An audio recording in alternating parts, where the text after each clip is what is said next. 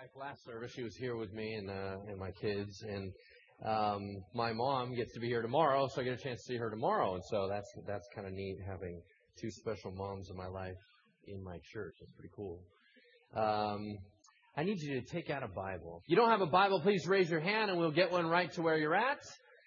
Nancy, West, and Kelly will be helping you out this evening, so please keep your hands up until you get one of those. Also, take out the handout sheet that is in your bulletin, and we can get rolling on tonight's message. Tonight is part 9 of a 10-part series through the book of Proverbs. So we got tonight, and then next week we're all done wrapping it up. Hope you've been blessed by this series. It's been intensely practical, for sure. I definitely know that. And what I tried to do is break down the book of Proverbs into its 10 most logical topics. And one of the things it talks a great amount about is the issue of handling money wisely. And so I entitled tonight's message, a bit tongue-in-cheek here, about God's economic stimulus plan. You see, we got our government doing all kinds of tax incentives trying to stimulate the economy, and I thought, well, I think God's doing the same thing. He just does it better. Anyway, I wanted to read a quote there by Ron Blue, a financial guru. He was kind of real popular a while back. I haven't heard too much from him lately. But he said this. He said, "Giving from the heart breaks the power of money because the giver must first acknowledge the true owner of the money and see himself or herself as merely a manager of those finances." All night long, I'm going to keep saying the same phrase over and over and over again, which is, let's be practical about this. So in order to do that, I need you to turn with me into the book of Proverbs, Proverbs chapter 10, verse 16. It's page 455 in the Bibles that were handed to you, 455. Once again, that was Proverbs chapter 10, verse 16. Lest you think that money is not a big deal, there are verses like this in the Bible. "The wages of the righteous bring them life, but the income of the wicked brings them punishment." When you start using words like life and punishment to describe an element of life, it's probably a big deal. And indeed, money's a huge deal. Jesus talked far more about money than he did about heaven. Interesting. And why? Because money isn't about money. It's about what it stands behind, or what's behind it, I should say. Money is about priority. Money is about what you trade for, right? Because we're all in the barter system, whether you want to call it green cash or credit or whatever you want to call it. It's still a barter system that if you go and work for a job, you're trading your time for something to gain. It's just, you got to always weigh and evaluate what are you trading away in order to get that bit of green. Here's what I believe it to be. It's a fill in the blank in front of you. As simply as I can put it, this is what I believe money to be. Money is both a stewardship test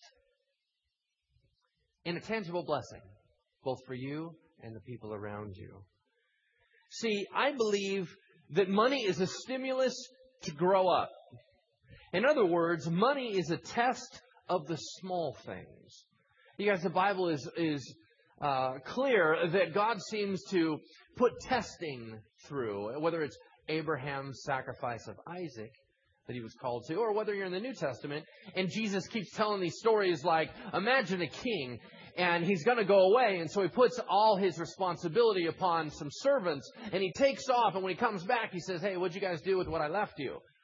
Parable of talents, parable of minas, it goes over and over and over again. So the Bible keeps talking about the fact that in this dry run of going through this life, at least one of the elements of it is to see what we'll do with the small stuff.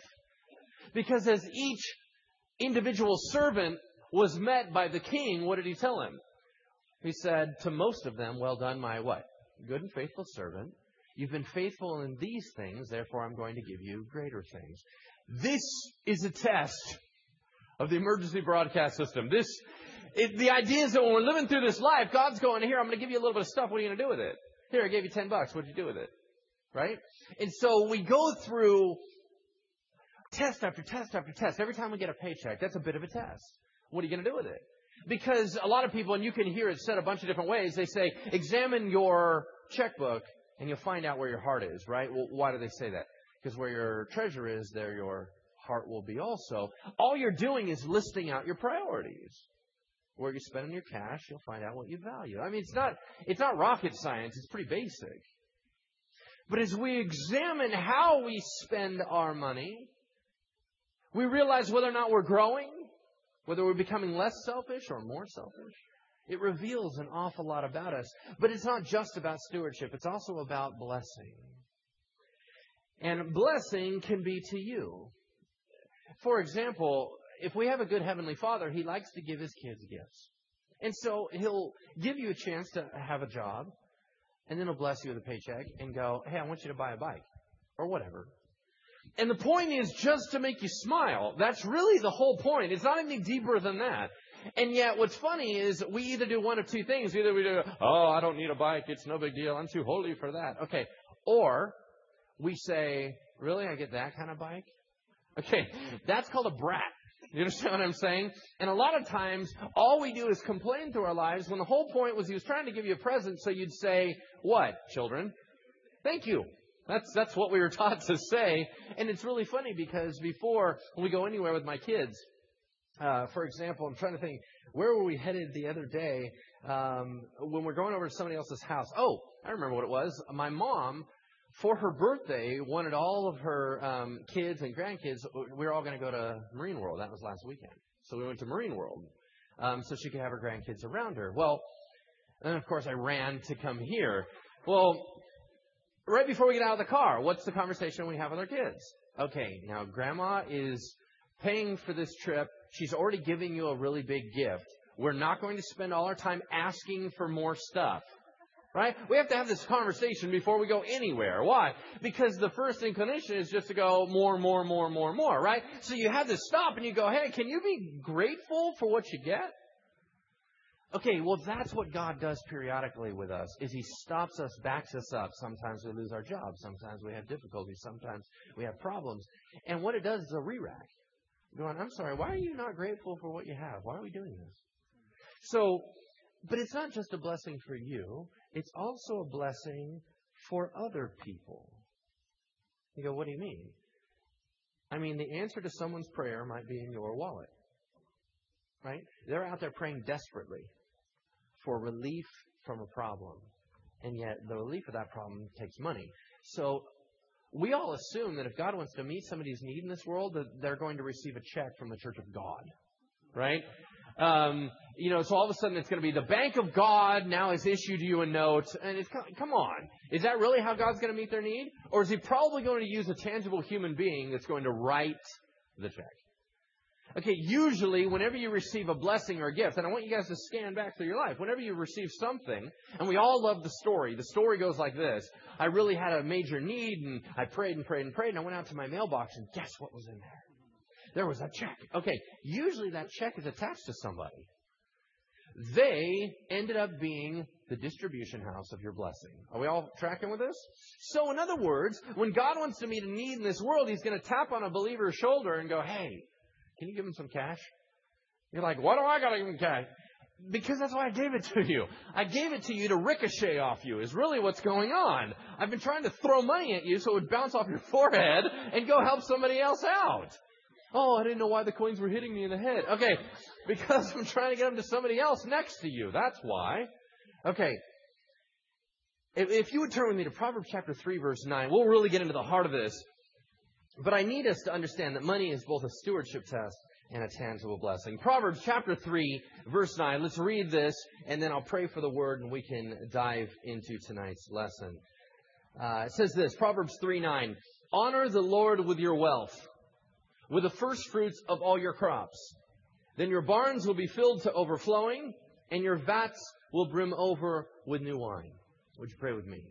Heavenly Father, may we have a new perspective on the world around us. May we see what is behind that which we do. Would you give us clarity and breathe away all the cobwebs of habit, rut, where we keep thinking we know it all, and breathe afresh into us tonight. In Jesus' name we pray. Amen. I'm in a world religions class in seminary. Y'all know, if you guys are new, I'm in a 9.5-year-long seminary process. Okay, so I'm apparently never getting out, but that's not the point.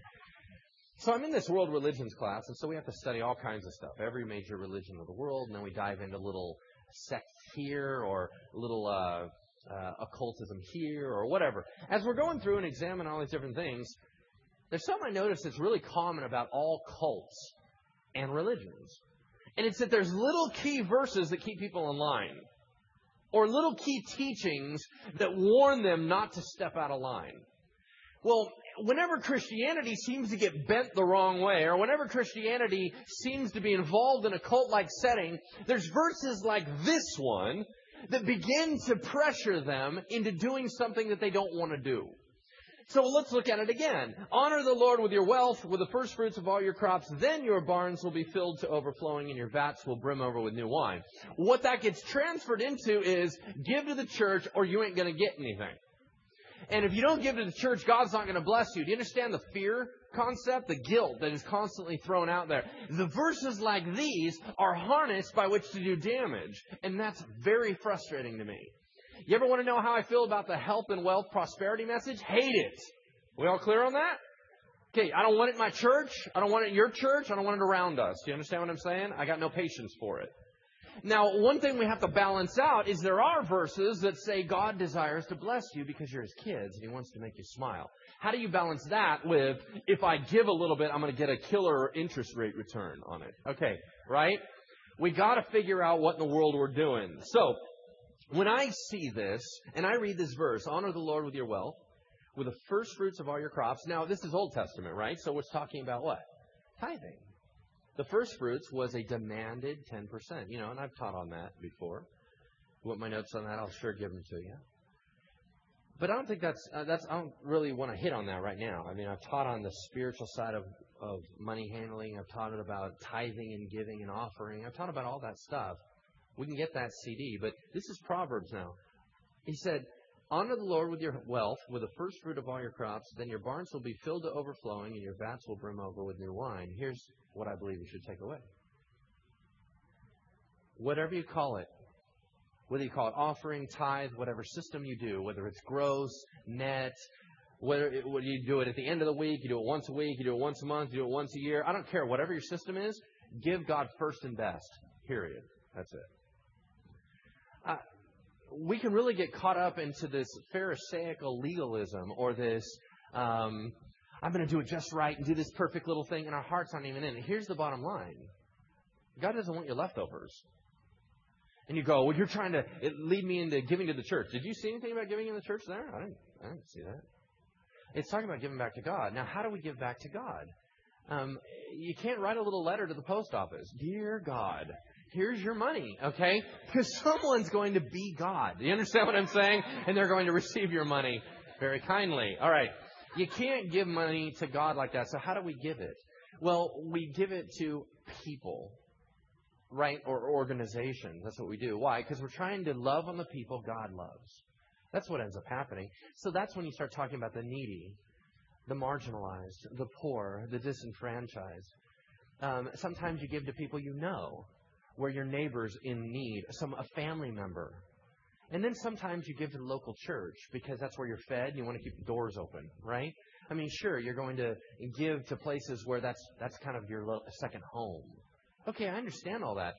But the point is not where you're giving it. The point is, are you honoring God or does your money have you in slavery? That's kind of the point, right? Because, and I've shared this with you before, money does what God does.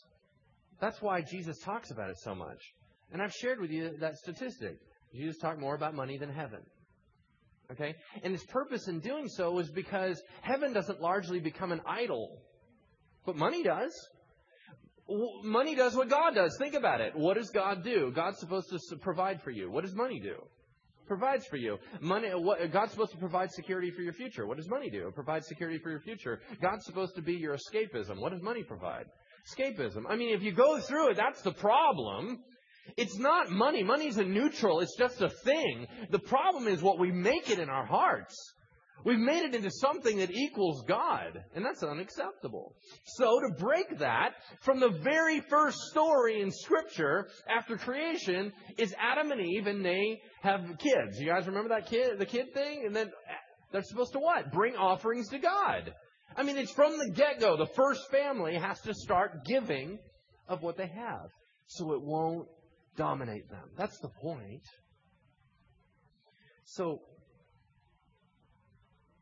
well, look at with me at Proverbs 15:6. Let's go to the second part. What I want to do as we go through this evening is hit the four major elements, I believe, that Proverbs speaks on money. It's issues like what God does in the financial element, what money does on its own in the financial element, what we must do, things like that. That's what we're going to go through. And let's hit this next one. Proverbs 15:6. The house of the righteous contains great treasure, but the income of the wicked brings them trouble. Well, isn't that one of those prosperity message verses, right? So if you are righteous, you're going to be rich. Isn't that what the Bible says? No, that's not what the Bible says. Real quick, here's a warning. Financial blessing does not indicate holiness. Okay, why? Okay, well, let's take our church as an example. Every year we go through, and we're going to be coming up on one in June, where we go through a yearly budget meeting for the church, right? So we got to show the little graphs. How are things working out? And so Russ comes up here and he throws up a slide, and it begins to show that from the time way back when I arrived at this church 10 and a half, almost 11 years ago, right? We've had growth every year. Year on year, constant growth. I feel like we're the most spoiled church in the world, right? 10 years of growth. How does that happen? And it's over and over and over. Financial blessing, financial blessing. Does that mean we are doctrinally sound? No, it sure doesn't. There's enormous churches in this world. Their doctrine's screwed up. And they're totally messed up, and they have nothing going on that maybe God is even pleased with. That does not indicate that they're solid.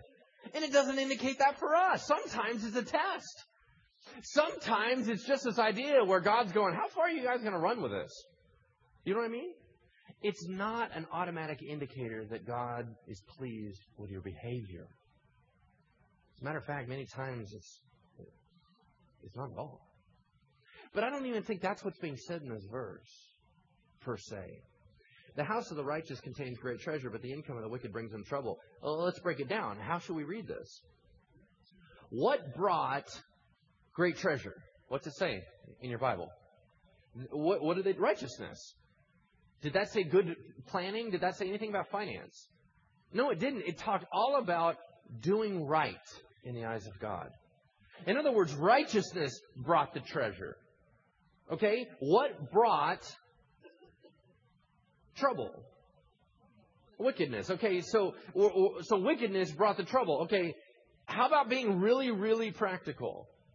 There's a natural blessing to not screwing it up.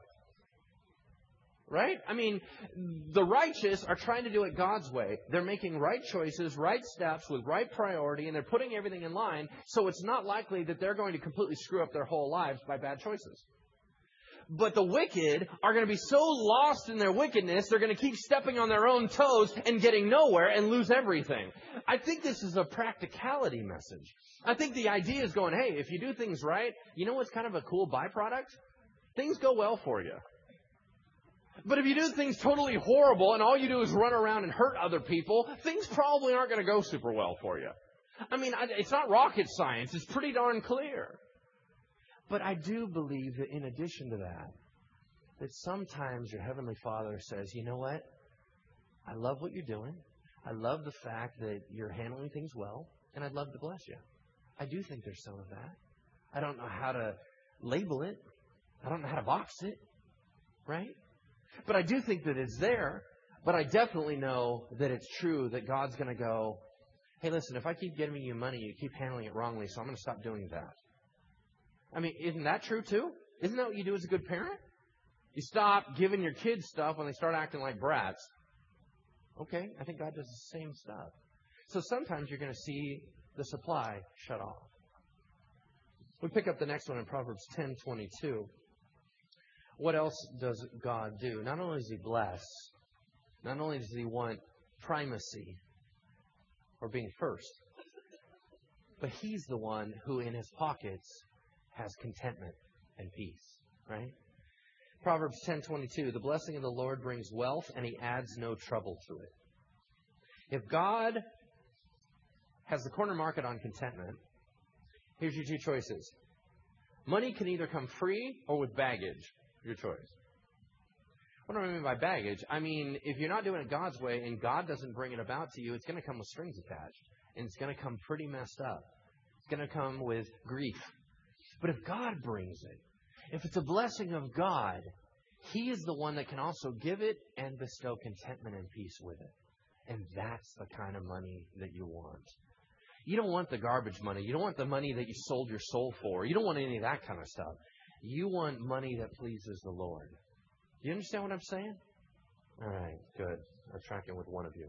Proverbs 15:16. Here we go. Everyone else, 9-9. Proverbs 15, verse 16. I'm playing. Proverbs 15, verse 16. This is the other side of that same coin. Better a little with the fear of the Lord than great wealth with turmoil. Better a meal of vegetables where there is love than a fattened calf with hatred. In other words, God and peace with a little bit is a lot better than a ton with turmoil or bad. Here's how I wrote it in my mind. This is a practical extension of this. Don't trade what you can't replace. You go, Lance, what do you mean? I mean, maybe you can trade an hour of sleep, okay, because you can catch up, right? So instead of getting 8.5 hours sleep, you get 7.5 hours sleep because you work a little harder. All right, cool. That's fine. You can catch up on that a little bit. Now, if you continue to sustain not having sleep, you're going to screw yourself up. But you can replace it. You can't replace your child being 5 again. Y'all get where I'm going with this? Okay, your kids have a childhood. If you work through their whole childhood, you're never getting it back again. That's what I mean. Don't trade what you can't replace. And you can't replace the innocence of the child that you were raising. So you don't work your whole life giving away your family only to assume that you can run and catch up later. Because it doesn't work that way. Trade what you can replace. But don't trade what you can't replace. We'll pick up the next one in Proverbs 23, verse 4. Let's talk about the issue of restraint. Proverbs 23, verse 4. Do not wear yourself out to get rich. Have the wisdom to show restraint. Cast but a glance at riches, and they are gone, for they will surely sprout wings and fly off to the sky like an eagle. All right, proper perspective. Riches come and go, poof, just like that. So please don't sweat it and make that your whole focus of your life, because then you just look stupid. You understand what I'm saying? Now, I understand we all have a desire for money. I mean, why not? Let's see, I can either go through today with $20 or I can go through today with nothing. One gets me Burger King, one doesn't. Okay, I get that. I mean, we're all real human beings, and it's fun to have stuff. And I understand every one of us are going to look over and go, hey, how can I make more money than I'm making now? I mean, why wouldn't we do that? If you had an opportunity, with all things being equal, of 2 jobs, one job paid $6 an hour, one job paid $7 an hour, and they were both the identical job, which one would you choose? Well, you'd be a moron to choose the $6 an hour, right? You grab the $7 an hour job because that's called being smart. Okay, so the point is we're all trying to amass things and gain things because we have to put gas in our tank, and that's apparently $12 a gallon now. You understand what I'm saying? So we all understand that we're going to chase after finding a way to make money in our lives. So what perspective should we have on it? At least put it where it needs to be, which is you can cast a glance at it and it's going to go away. So don't wear yourself out chasing for it all the time because it's too elusive. You're just not going to grab a hold of it. Now, here's another thing that I want to suggest. I want to suggest that if you have an easy time making money and you're really good at it, I believe that is a spiritual gift. You're like, Lance, that doesn't say that in the Bible. The lists in the Bible are not exhaustive. As a matter of fact, I mentioned a few weeks ago that God gave the spiritual gift of craftsmanship to the people building the temple. That's not a spiritual gift either, but it is. Okay, you got a spiritual gift. What does a gift and a talent bring but responsibility? If you make money really well, make as much money as you possibly can within balance. If you're good at it, do it well. Then what happens is you have a great responsibility to be a distribution house for God and to kick that stuff out as fast as you can and be as generous as possible. But understand, if I don't teach and I have a gift for teaching, you'd call me a bad steward, right? If you have the ability to make money and you're just kicking back doing nothing about it, then that makes you a bad steward. So do what God built you to do and do it well. But don't let it master you. Just as I can get caught up in my gift, you can get caught up in your gift. We just have to keep things in proper perspective and quit getting so extreme about everything. Right? We pick up the last one on this element. It's Proverbs 30, verse 7. This is one of those verses that locks in your head. By the way, no one on their deathbed ever says, I wish I would have worked more. You guys have all heard that phrase? I mean, it's pretty practical, right? Proverbs 30, verse 7, this is one that has rattled around in my brain, and I thought, gosh, this is brilliant.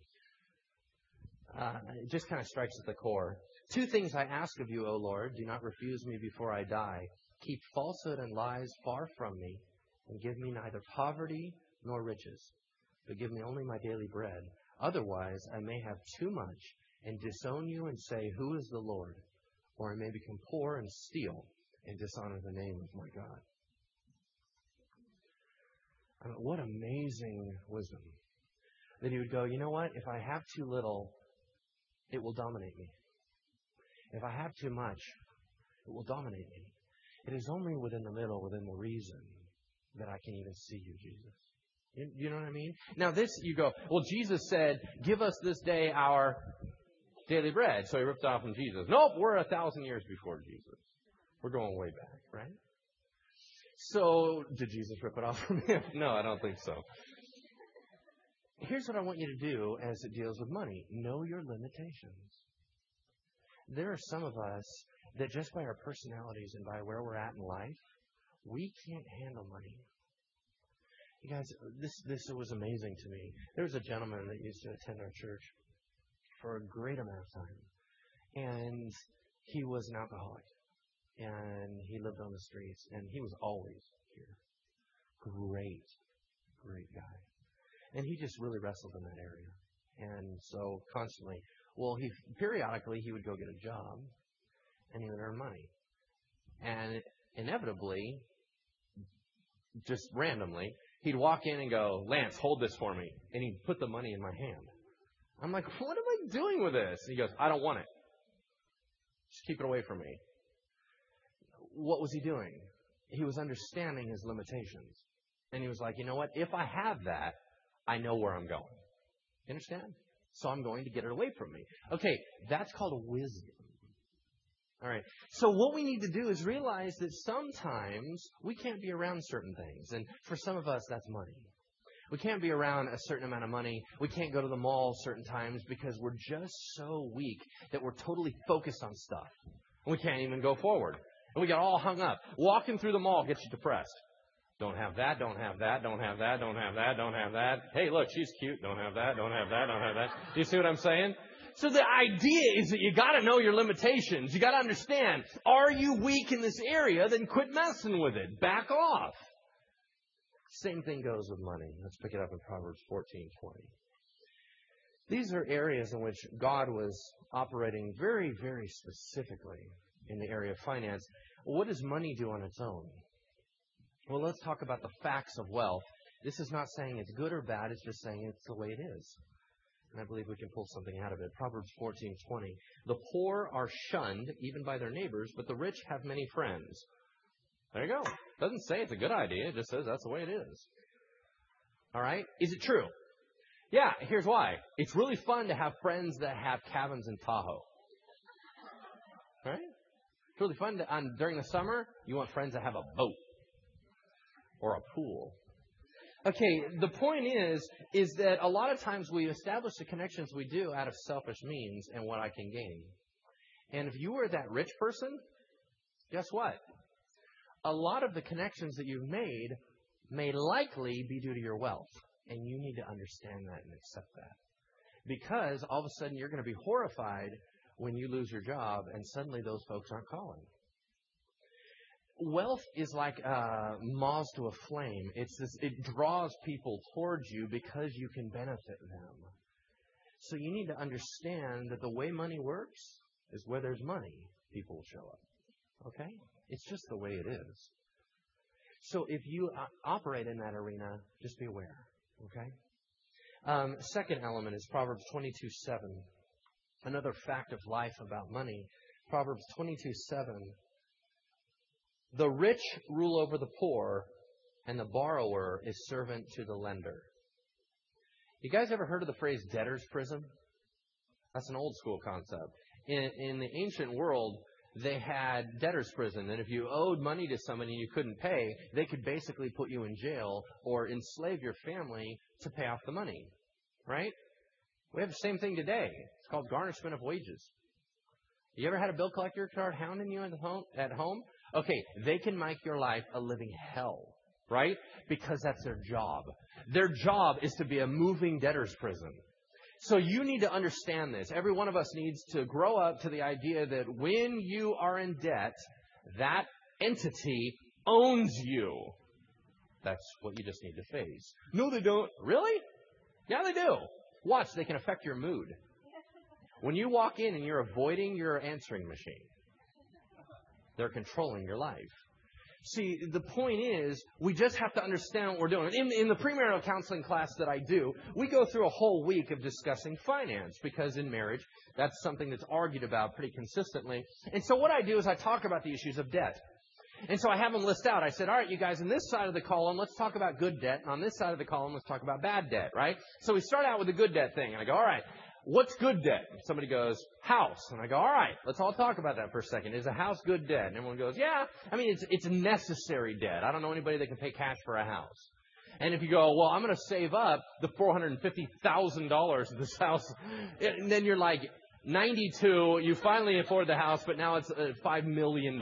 So, okay, so it's going to chase away from you. So I understand the necessity of the debt of locking down and going into an agreement, right? We understand that? I go, what else? What else is good debt? Car. Okay, so I go, all right. You sure? What kind of car? Is there not the ability to go out and say, I'm going to get this car that's way out of my league? And then all you do is get enslaved to that car payment. Is that wise? I don't think that's good debt. So, in other words, a car within reason, perhaps, to fill a need. Okay. The only other one that anyone ever comes up with is school loans, because it allows for a greater earning capacity in the future. Other than that, we basically got nothing in that category. Everything else is on the bad debt side. Okay, here's what I'm going to encourage you to do. And this is not a financial seminar, all right? But I do have an investment opportunity for you. No, I'm just kidding. Totally kidding. We need to strive for debt-free living. Why? Because Paul said, I will not be mastered by anything. I would include not mastered by anyone, right? I don't want to be owned by somebody else, and I don't think that's wise. Now, my wife and I have struggled with this issue a number of times because since the moment we were married, we just celebrated our 15 years of knowing each other. That was very funny. So on May 8th, we have two little anniversaries, when we met each other and when we got married. And so we just had this 15 years, and we've always strived for debt-free living. And eventually you keep stepping in potholes where you never intended to have debt. Something slammed into you and you got debt. Then you ferociously attack it to pay it off, and then something else slams into you, which you weren't intending. So I know it's a slippery slope, but here's the point. Strive for it. Work for it. Do your best so that you're not owned by anybody, that you're free to move when God asks you to move. You understand what I'm saying? All right. The next element is Proverbs 11:4. Can you turn with me there? Proverbs 11:4. There are limits to what money can do. We've all heard, money can't buy me love. I get that. Proverbs 11:4, it's more than that. This one's about as practical as you get. Wealth is worthless in the day of wrath, but righteousness delivers from death. Okay, here's your question. In the end, does it matter? I mean, that's the question you got to ask. Is this worth selling my soul for? Because that's what a lot of people end up doing. They sell their soul for something that doesn't matter in the end. And you guys have that quote on your page about the dead only go to the other life clutching what they've given away. You guys saw that quote? That's the idea. The idea is that, and the Bible phrases it like this: store up treasures in heaven, right? Where neither rust nor moth destroys. I mean, all these kinds of ideas. The point is, are you investing eternally as opposed to just temporarily? Okay?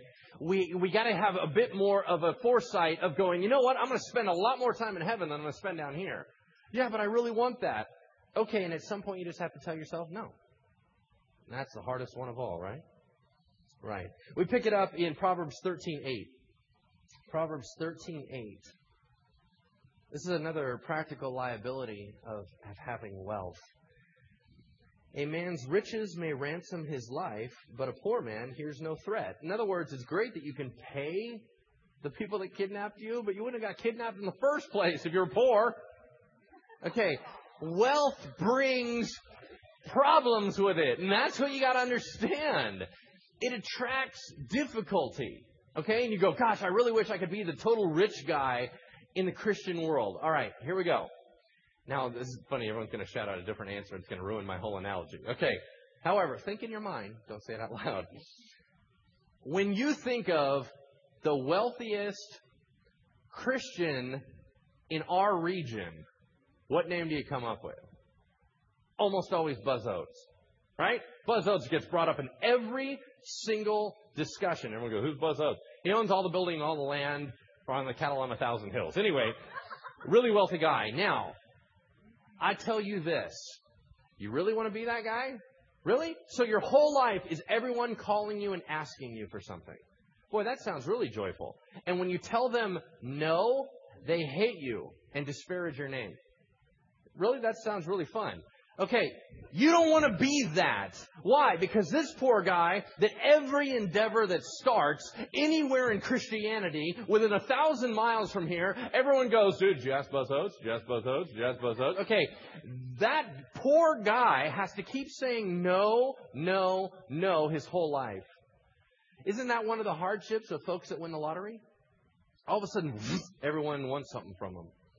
And then your whole life you spend telling people no, and they're angry at you. The point is, wealth brings liability, and you just need to understand that. I know we dream it up, a perfect scenario, but it doesn't exist. It comes with hardship. It comes with responsibility. Let's pick it up in Proverbs 15:27.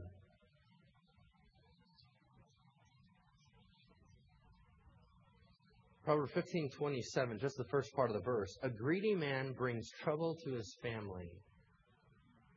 A greedy man brings trouble to his family. Here's the thought, just to keep in the back of your mind. Perhaps we should have more pictures of our family in our wallet than credit cards. Right? I mean, I don't know. Maybe you don't carry pictures in your wallet. Greed is about selfishness, and it's got no place in the family of God. You understand, greed is not just about trying to gain properly. Greed is about consumption of being. When money owns you, you've lost your family. You understand, it's just merely another way of saying addiction to money. By definition, addiction is the most important thing to you. That's what it means. Therefore, everyone takes a back seat. So when money replaces God, we got a problem. Let's dive into Proverbs 21:20. If God does specific things in the financial world, if money does specific things in the financial world, what then must we do? What must our reaction be? Well, there's a couple things in Proverbs I wanted to point out, two in particular. The first one is found in Proverbs 21:20. It says this: in the house of the wise are stores of choice food and oil, but a foolish man devours all he has. Saving is wise, folks. And America does it worse. We're not very good at it. We just don't do it. It's really funny because I've had a number of friends here in this congregation, you guys are probably here in this service, that have lost your jobs, and they'll say phrases like, man, after about 2 months, I'm doomed. And I'm like, really? You can live 2 months? That's awesome! I thought everyone was living paycheck to paycheck. What are you talking about? Is there like some store? You didn't save, did you? Okay, here's the thing. It's so shocking to me that anyone would ever save anything. Because I'm surrounded all the time with this idea of paycheck to paycheck to paycheck to paycheck, and this idea that we always feel like we're going to earn more money tomorrow than we do today. We always have this concept that your next job is going to be more money than your current job. That's always our impression. We always assume that we're going to go up and to the right throughout our lifetime. Why do we believe that? Because of the generation you were born into. I don't know anybody in this room, and perhaps I'm scanning real quick, I don't know anybody in this room that went through the Depression. You understand what I'm saying? You have no idea what hardship means. We've all grown up in a world where America was prospering. What, we have a little recession here and there? It's nothing like Black Tuesday. You know what I'm saying? Oh, my stocks aren't doing so well. Really? How about when the whole market bottoms out and everybody loses everything? You've never been through that. And if you haven't been through that, talk to someone from the Depression era and ask them about savings. Those folks latch on to things ferociously because they know what it is to lose everything. We have always been in a process of gain. So we never save because, heck, why should I save today when I'll earn more tomorrow? But what if tomorrow falls apart? And see, you have to balance out storage and hoarding. Right? Because everyone I know that's hoarding calls it storage. They just go, well, what are you doing with your money? I'm saving for retirement. You're saving for retirement or you're hoarding for retirement? How do I discern between those two? Okay, we use a lot of labels to excuse ourselves. I'm leaving that between you and God. I have no idea what that limit is. It is wise to save. It's greedy to hoard. I don't know how to say it any other way. And so we figure it out between us and Jesus. Proverbs 11:24. Two final verses on the last issue I want to address about what we must do in the area of finance. If the first was saving, the second is generosity. Proverbs 11:24. One man gives freely, yet gains even more. Another withholds unduly, but comes to poverty. A generous man will prosper. He who refreshes others will himself be refreshed. How is it possible to give and still gain? Because God owns everything. That's how. You know, everyone goes, can't outgive God, can't outgive God. And it's really true. But those folks aren't giving away everything every day. You know what I'm saying? I mean, we understand the concept, but we're like, can't outgive God within reason? You know what I mean? We still have this concept of realizing we need to be good stewards with our money. But the bottom line is, you can give away and God can replenish. Because then all of a sudden things start clicking and God is going, I'm just trying to train you that it's okay. You're not all alone. You don't have to make everything happen yourself. I'm on your side. You understand what I'm saying? Here's the deal. The New Testament view of the rich is interesting. Okay, we have two different concepts of stories. A lot of Christians will immediately focus on the rich young ruler. You guys remember this story? This is a really weird story. It's where Jesus is really mean to people. I don't know if you guys remember this story. The rich young ruler is a young Pharisee-type guy. He's super wealthy. He comes cruising up to Jesus when Jesus is sitting down teaching some folks. And he asks a series of questions. He said, what must I do to inherit eternal life? Now, all of us would call that guy a seeker, right? And so we would want to be really nice to him. And we want to coddle him and tell him Jesus will solve all your problems. Okay. So Jesus said, well, how about the Ten Commandments? How you doing there? Because he said, you know the law. In other words, that's all you're focused on. So clearly, I don't know. How do you think you're going to do? He's like, I got the Ten Commandments down. That's good. I'm fine. Which is, in my opinion, a total lie. But anyway, he said, no, I'm good on all those. And Jesus said, all right, well, then let me hit to the core of the problem. Give everything you have to the poor and follow me. Let's go. Now, what happened? What was the end result? He walked away. The rich young ruler walked away depressed because he had great wealth. That's what the Bible says. Okay, so in other words, it became his God. And Jesus said, hey, can I be your God? And he said, no. Now, everyone seems to focus over on that idea, and they're going, well, Jesus, I can't submit totally to Jesus because he's going to make me give all my stuff away. Okay? Real quick practical news. If everybody in the Christian church gave all their stuff away, we'd be all leeches in the world. Okay, that's probably not what he's going to ask you to do. As a matter of fact, that wasn't asked very often at all. Here's the point. Every time wealth ends up being mentioned in Paul's writings, he ends up saying stuff like this. If you're rich, be generous. Thank you, good night. I mean, that was it. He was like, if you're rich, that's fine. Just handle it right.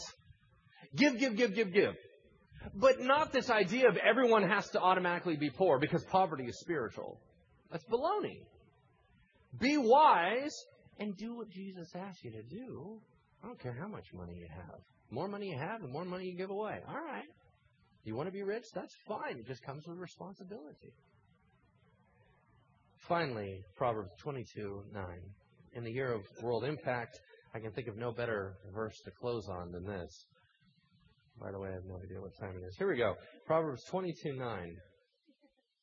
A generous man will himself be blessed, for he shares his food with the poor.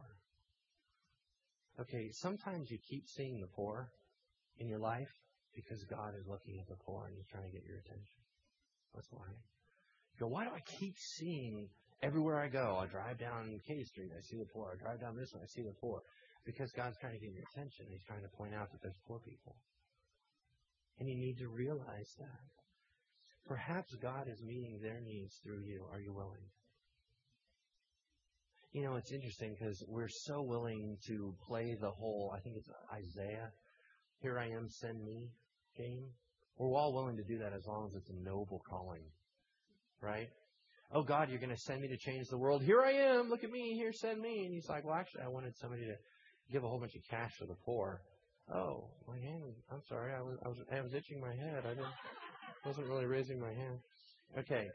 When you give to the poor, it's partially about them. That's called loving your neighbor. And it's partially about God. It's called loving your God. It's the two greatest commandments of Christianity. Love your God with all your heart, mind, soul, and strength, and love your neighbor as yourself. When you give to the poor, it is a little bit about loving people. But it's a lot about loving your God because he loves those people. Does that make sense? As we close, let me remind you of these thoughts. Money isn't really about money. It's about stewardship. It's about blessing. And have you been faithful on the small things? Is there any reason he should give you anything else? Is there any reason he should give you spiritual authority? Is there any reason he should allow you to build the church? Is there any reason he should allow you to mentor somebody else? Is there any reason that he should allow you to impact other people's lives if you're not even handling the little green stuff very well? I mean, if it's a test, we're not doing so hot. And so why should he move us on? That seems kind of silly. But here's the thing. God wants to use us as a distribution house to the world. And so he'll keep giving us stuff to meet the needs of the people around us. You go, man, this is awesome. I can't believe I have so much money. That means that there's a lot of folks within your area of influence that are needy. I mean, that's really the scenario. And he's going to ricochet it, like I told you. So he's going to keep blessing you and go, hey, you got a job. You got a solid job. Look at your income. Okay, well, hold on a second. Let's not immediately rise up to meet our income, because isn't that what we all do? I don't care how much money you make. All your bills are always going to rise up to meet your income. You make $250,000 a year, you're strapped. You make $60,000 a year, you're strapped. Doesn't matter. Your amount of your income is not. If you meet with any financial planner, they'll always talk about it's not your income that's the problem. It's your spending. Right? That's actually where you have to curtail things. It's not your income. People can live off an awful little if they don't spend a whole lot. So the purpose in saying this is that Jesus is going to keep blessing you and giving you opportunities to thrive. He'll keep blessing you, giving you opportunities to bless. He'll keep blessing you and going, all right, kids, can we do it today? All right, today, here we go, paycheck again. What are we going to do with it? How are we going to handle it? What are we going to think of? Who are we going to bless? How are we going to bless the world? Let's change the world. Let's go, go, go, go, go. Oh, you squandered it. All right. Next 2 weeks. All right, kids, here we go. We got another paycheck. Let's go, go, go, go, go. Right? Do you see what I'm saying? Is that Jesus is going, we can do amazing stuff with this. What are you doing? Stop. No. Come on. Let's go this direction, this direction.